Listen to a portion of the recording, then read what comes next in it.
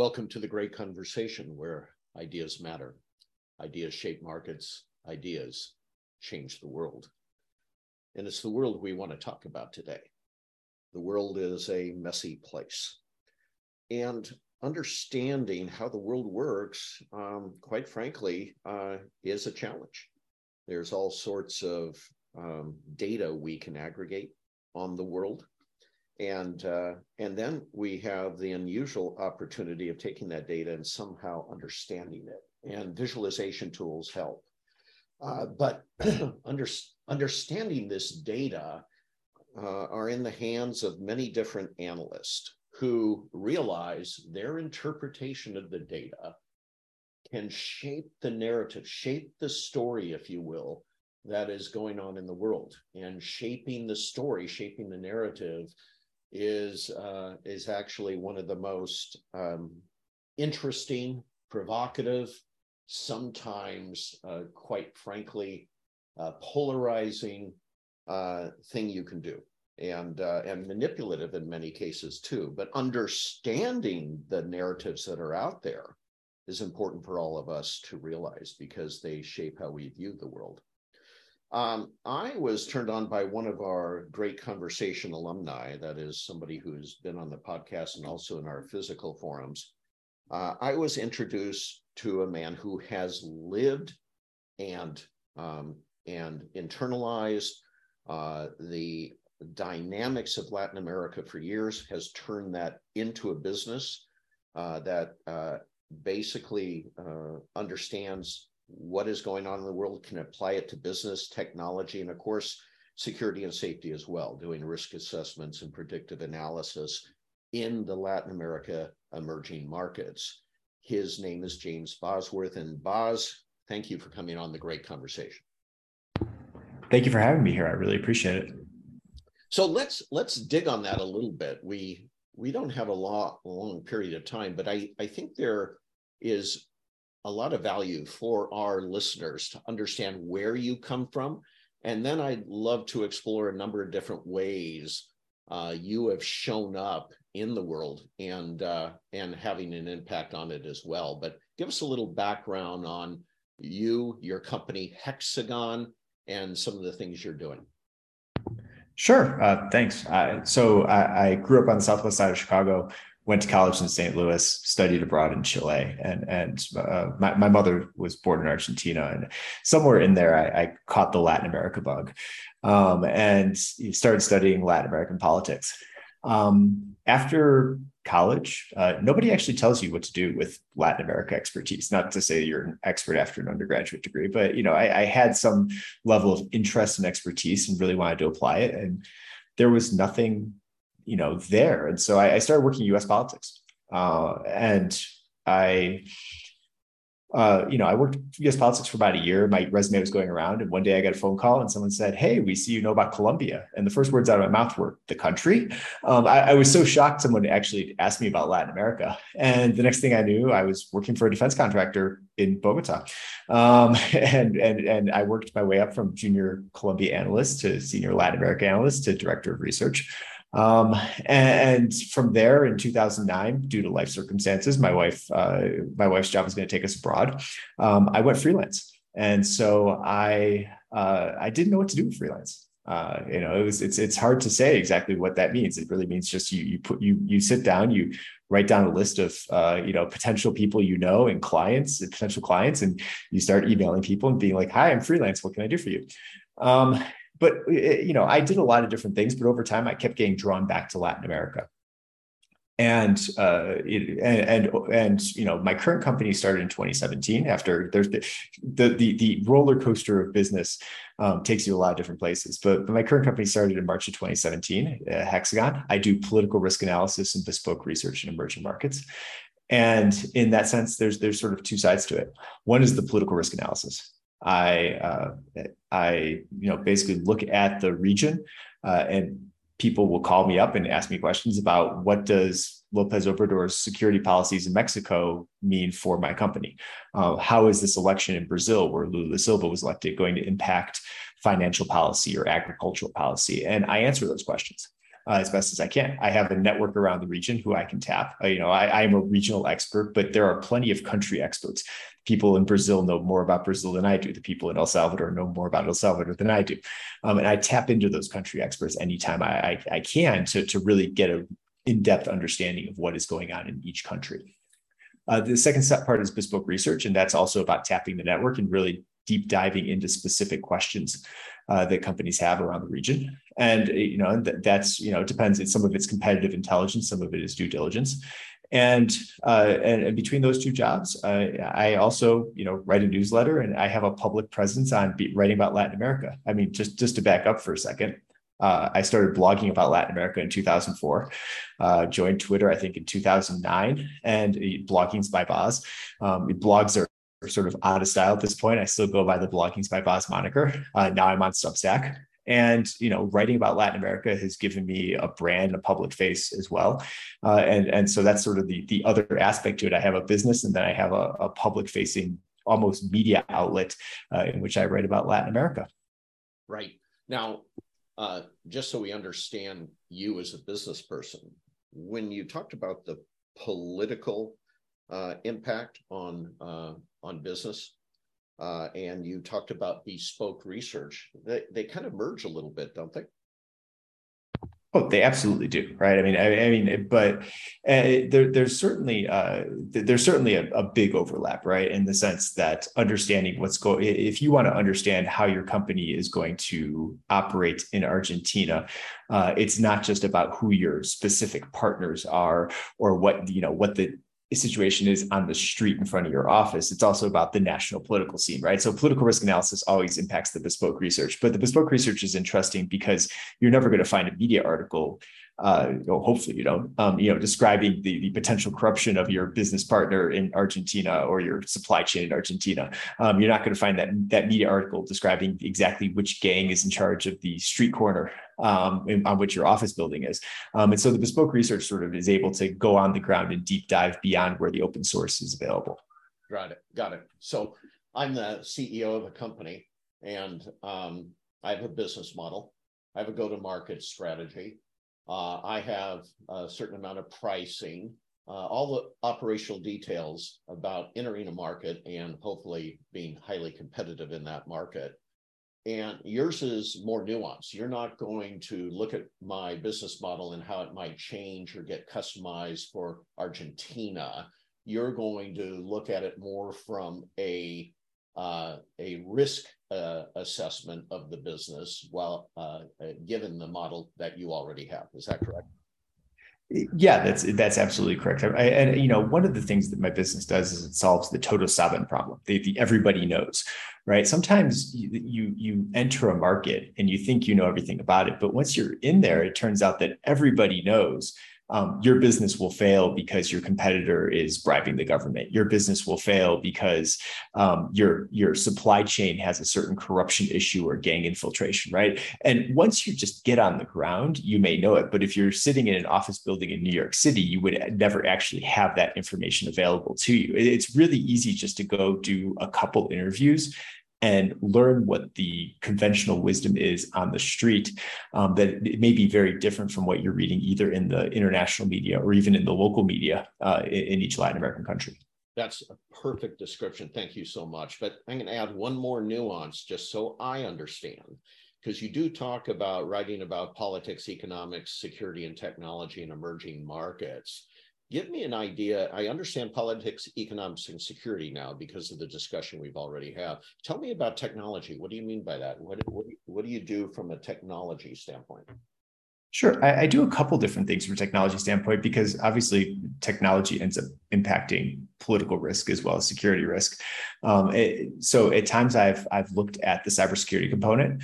There are specific cyber threat actors that impact Latin America, and there are ways in which other international cyber actors come into Latin America. We saw a Russian hacking group take down a bunch of government servers in Costa Rica earlier this year, for example. I also look at how technology may spread the movement of protests. One of the big things that I focused on over the years is sort of predictive analysis and understanding what will cause protests and why would protests expand in any given country. And obviously technology plays a major role in terms of how protests may expand, how disinformation, various forms of political disinformation move about. This is something we saw in the Brazil election recently, where Bolsonaro's team previously used WhatsApp, then moved to Telegram.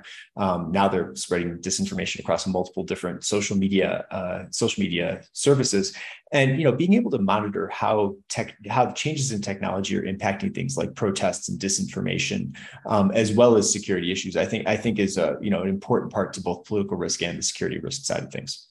It's so interesting because many companies now are deploying kind of an integrated platform, if you will, to get ahead of the curve on things like information coming out of social media, information coming from on the ground sources, OSINT sources, and then providing an early picture of the risk. And so you would be a data element in that. You could provide them insights on where to mine the data and be able to proactively plan against that data.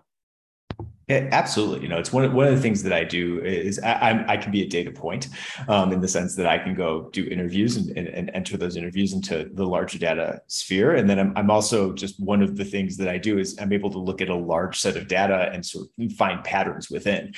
So I can work both ends of that system.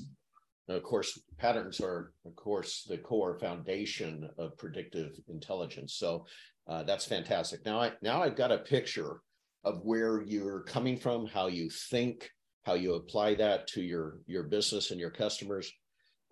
Let's talk about your Latin American Risk Report, which is a weekly newsletter you publish. What are you aiming to do with that report? Who's your audience? That's a great question, and it's evolved over the years. This started as Bloggings by Boz in September 2004, as I was bored one weekend and just decided to start a blog, because that's what every elder millennial generation did around the mid 2000s. And it was really just an outlet for me to write. And I just started writing, and the focus became Latin America, because that's often where things end up. And I picked up an audience. I picked up an audience among businesses. I picked up an audience among think tanks. I picked up an audience among governments. I would love to say that I'm aiming the Latin America Risk Report, which is the blog, has sort of gone into what is now the newsletter, at a specific audience, at a specific business. But, many times it's just my outlet for writing because I'm interested. I apologize if there's background noise here. There's a truck passing by here. As happens in Latin America, I'm currently based in Bogota. You occasionally get the street vendors pass by with the audio thing. I apologize for that. Anyway, the outlet remains whatever I'm interested in, which is really kind of funny, right? I often think, who's my audience? Is my audience the security sector? Is my audience the finance sector? Is my audience the think tank world? And ultimately, what I've found is the best thing I can do is keep the audience to being whatever I feel about writing about. And if people are interested, they'll read. And if people aren't, they won't. It's not exactly the best business model, but it's been what I've been doing for 18 years online. And it seems to work in one way or another. What a great segue, because this is very topical now. We're in the second day of November, by the way, because this podcast will be published after this at some point in the future. But Boz ended up publishing something that came to my attention before we spoke today. And he sent out a ideological landscape of Latin America, highly visual. And this podcast has talked about the visualization of data, how critical it is. And to your point, Boz, you sent out this map and it blew up. It ended up going all over the place. And tell me what you were trying to convey with this so-called ideological map and why you think it blew up on the internet. Sure. So let me give you the background real quick. The background is that Brazil's election was this last Sunday. And Lula da Silva, the former president from 2002 to 2010, won this time against Jair Bolsonaro, who is a right-wing populist, the current president of Brazil. And what we've seen in Latin America since 2018, 2019 has been an anti-incumbent movement. In fact, Lula da Silva, I believe, is the 15th consecutive presidential election where the incumbent party has lost. But this anti-incumbent movement has been paralleled with more parties on the left have won than parties on the right. And so what you've seen is this wave of left-wing parties sort of taking office in Latin America. And you saw people online, and you saw major media outlets as well, posting these pictures of Latin America painted all red with, just a couple small splotches of blue for right-wing parties, but really every country is red. And instinctively, everybody knows that's wrong, right? It is not true that Lula da Silva in Brazil is the same as Nicolas Maduro in Venezuela, is the same as Andres Manuel Lopez Obrador in Mexico. I could go into the details as to why, but just ultimately, everybody knows that it's not fair to paint everybody the same color.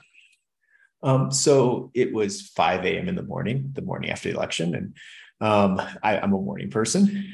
And I saw these complaints online. And I was like, I bet I could do a map. And so I threw together a quick map. I'm really good at putting together just sort of quick, dirty maps, by just looking at things and then labeling them just to give graphical representations. And it was half of a joke. And I sort of paused. And the debate was, do I post this to my internal company Substack just to give my team a laugh or a groan, or do I post it to Twitter? And I was like, I'll post it to Twitter. I did not expect this to blow up in any way, shape, or form. The goal of the map was not to do anything other than to define the differences among the governments in Latin America and to sort of tell a story about the differences in Latin America. And actually, one of the interesting things about the map is that the legend itself that runs along the side from top to bottom is sort of a narrative, because it starts with just left and it defines Colombia and Brazil's left. And one of the first questions, like, couldn't you split those countries apart? Yes, I could, but it was just a joke. I did it quickly. And then the next one is Chile, which is left, also a Taylor Swift fan. And, the point is, that sets the tone is I mean for this to be a joke. I don't mean for this to be, a serious, analysis of ideologies. I mean for this to just sort of talk about the nature of these countries and really the governments. I'm not trying to talk about the people of the countries as much as I'm trying to describe the governments. And then I go through it and I describe the various types of left-wing governments, so-called left-wing governments, whether it's Lopez Obrador in Mexico, who's really quite conservative, quite militaristic, or Argentina, which is economic chaos. And then I go hit the dictatorships around the region, Venezuela, Nicaragua, Cuba, and then I talk about the coolest dictatorship, El Salvador, because Nayib Bukele has described himself as the world's coolest dictator. It was really just to tell a story very quickly as a half joke and then to move on with my day. I did not realize this was going to blow up. Well, there's a couple of things I was drawn to. I'm a highly visual guy anyway, but I was drawn to it, not even looking at the legend from the standpoint of humor, okay? Humor came second to me. What was interesting is the gradations of the political environment, and because I'm a business guy, how it might impact my thinking about business in Latin America. So that was the first thing I gravitated. And I started looking at those gradations and going, well, that's really interesting. And then I got to the humor and I started laughing and realizing that you were pulling a punch in the history of great comedy, like Mark Twain, the satire, like Jonathan Swift in England. You were pointing out some very important things with a little bit of tongue in cheek, but I think it blew up because of that. I think it got people thinking in ways they hadn't thought of before. What do you think? I think it was helpful to be humorous and tongue-in-cheek and also state things that I think that are, somewhat obvious or conventional wisdom to a lot of people. I mean, Argentina is economic chaos. It has 100% inflation rate this year. If you want to pay for a meal, you have to bring a stack of bills that won't fit in your pocket at this point. If you want to talk about the world's coolest dictator in El Salvador, it's sad, it's tragedy. It's also somewhat comedic that this guy thinks that he's a dictator and that's a cool thing. And it's even worse that, other people want to emulate him. So there's an element to comedy to it. I think the other thing was that everybody was sort of able to grasp onto some part of the map. And so it blew up around Latin America, and I've seen it spread across the entire region. because there's discussion about Mexico, there's a discussion about Peru, there's discussion about Uruguay, that by just listing Uruguay as a separate category all to its own, which is I think was funny, and a lot of both Uruguayans and non-Uruguayans got a good laugh out of that. But it did create a discussion, but it also let people grab onto some part of the map. Everybody was able to say, oh yeah, I recognize, this aspect about this country. And so it wasn't just one aspect of the map. It was the whole map, grabbing different parts of the map, grabbing different people. Let's get a little closer to the data when we talk about blowing up. Great conversation community. This isn't 5,000, this is 5 million. And that was shocking, wasn't it? Yeah. So I have about 5 million views on this, and really views and impressions on Twitter, right? Some of that could just be people scrolling past, but the data suggests that about 500,000 people at least engaged with the content, didn't just scroll past it, which is impressive to say the least. I'm sort of floored by it still, and that's not even counting the number of people who took the content and used it as their own. I mean, a lot of people just copy and pasted the map into their own Twitter feed or their own. I'm not on Instagram. I heard it spread on Instagram. I know that people received this via WhatsApp or saw it in their office Slack. The number of views that came outside of Twitter, I have no idea what number that is, but it certainly amplified this map. I'll give you just one example here. Yesterday, Claudia Sheinbaum, the mayor of Mexico City, posted one of what I consider the bad maps of Latin America, painting the whole region as red. And at least 15 different people replied with my map to her post, which didn't even retweet me. And so it's sort of become a meme of its own in the last 2 days, and I'm still sort of trying to digest what it all means. That begs a question. Again, looking at it from your business, what percentage of government versus commercial are your customers? Can you give us that? Can you give us some inside look there? Yeah, no, most of my customers are commercial. I'd say it's more than 75%. I do have one government contract or subcontract, better said subcontract that I work. But other than that, I'd say it's 75 to 80% commercial business. And occasionally I get the random think tank that pays me to write an article, but that generally doesn't constitute much of my revenue. Yeah, I was going to say, just like you started with a think tank, right? I mean, I started just writing a blog, and yes, I did work at a think tank briefly, and occasionally from time to time, think tanks have asked me, and I really appreciate shout out to the Wilson Center and CSIS and the American Dialogue. They're all great think tanks, and I've gotten to write for all three of them at some point. I appreciate the work I get to do for them, but obviously that doesn't pay the bills in the business. Absolutely. Well, anyone can subscribe to the Latin America Risk Report. And of course, anyone can read your weekly newsletter, the Latin America Risk Report, and Bloggings by Boz, just by going to your website. If people want to engage you, what's the best way to engage you right now, Boz? Oh, so the best way to engage me, so my company is Hexagon, HXAGON. If you Google Boz in Latin America, hopefully it pops up pretty high up there. You can email me at info@hexagon.com. Or you can just find me on Twitter or LinkedIn. I'm happy to chat with almost anybody on any of those platforms. I'm happy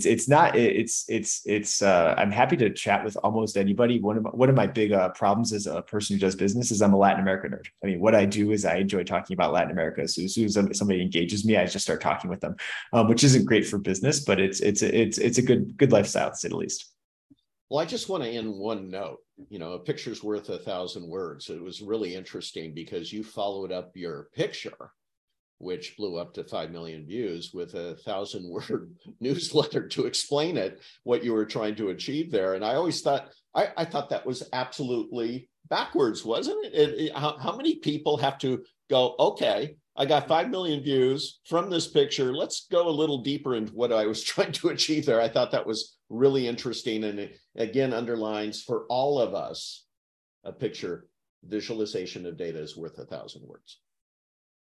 No, thanks. And yeah, it was one of those, okay, I have 5 million views. What do I do now? And in general, anytime I hit one of those points, the answer is go be a wonk, go be the person who analyzes it. And so I never intended to write that post when I first posted the picture, but that was the response that I had both personally and professionally, and that's what I did. And actually, the newsletter itself has been very well read. It's going to be the top read newsletter I've ever published. It's going to have, probably, when it's all said and done, probably 10,000 reads.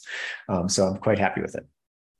When I first was given your name and I went to do my research before speaking with you, one of the primary sources, the easy one, is LinkedIn, right? Let's go to this and find this James Bosworth. And I saw on the top level of LinkedIn, I saw that you are described as a writer, and that's it. And I go, a writer? Why would my alumni ask me to get hold of a writer? Is there a book there or to talk about? What are we talking about here? And so I'll urge everyone, as you go to LinkedIn, ignore the writer for a second. But as we, in the great conversation, remember something, it's a very, very interesting thing. This man is pursuing his passion. Monetization comes second. If you go there, the money will come. If you follow your passion and your competencies, the money will come. And it's just been a joy, Boz, James Bosworth, otherwise known as Boz, to talk to you today and feel that passion, feel that that need to be who you are and yet help other people in the world because of it. Thank you very much. I really appreciate it. The writer is up there on LinkedIn as a reminder that I have to put words on a page every day and I have to hit that publish button. And that's the most important thing that I do. But I really appreciate the time today. I appreciate it. I appreciate the questions, and please feel free to follow up anytime. This has been a great conversation with Boz James Bosworth. Thank you again.